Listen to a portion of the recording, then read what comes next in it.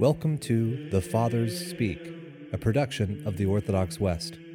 Each day, Father John Fenton reads a selection fitted to the Western liturgical calendar from one of the Fathers of the Church.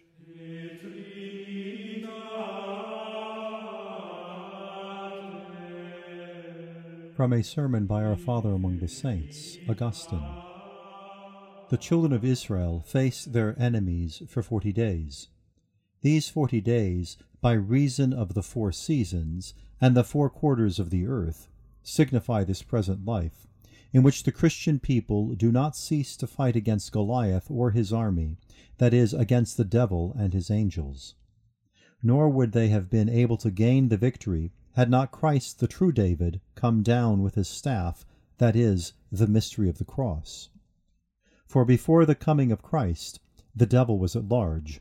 When Christ came, he did to him what is described in the Gospel.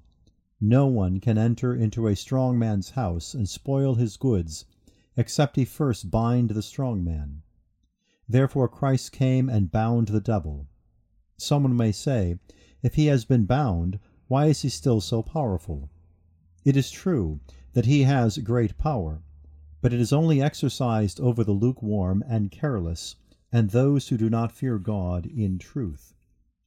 For he is bound like a chained-up dog, and cannot bite anyone except him who goes to him with a fatal recklessness.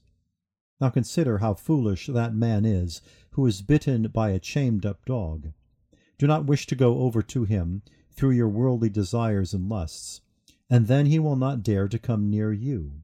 He may bark, he may strain at the leash, but he can in no wise bite unless you permit it. It is by persuasion, not compulsion, that he does harm. He seeks, but he does not force our consent.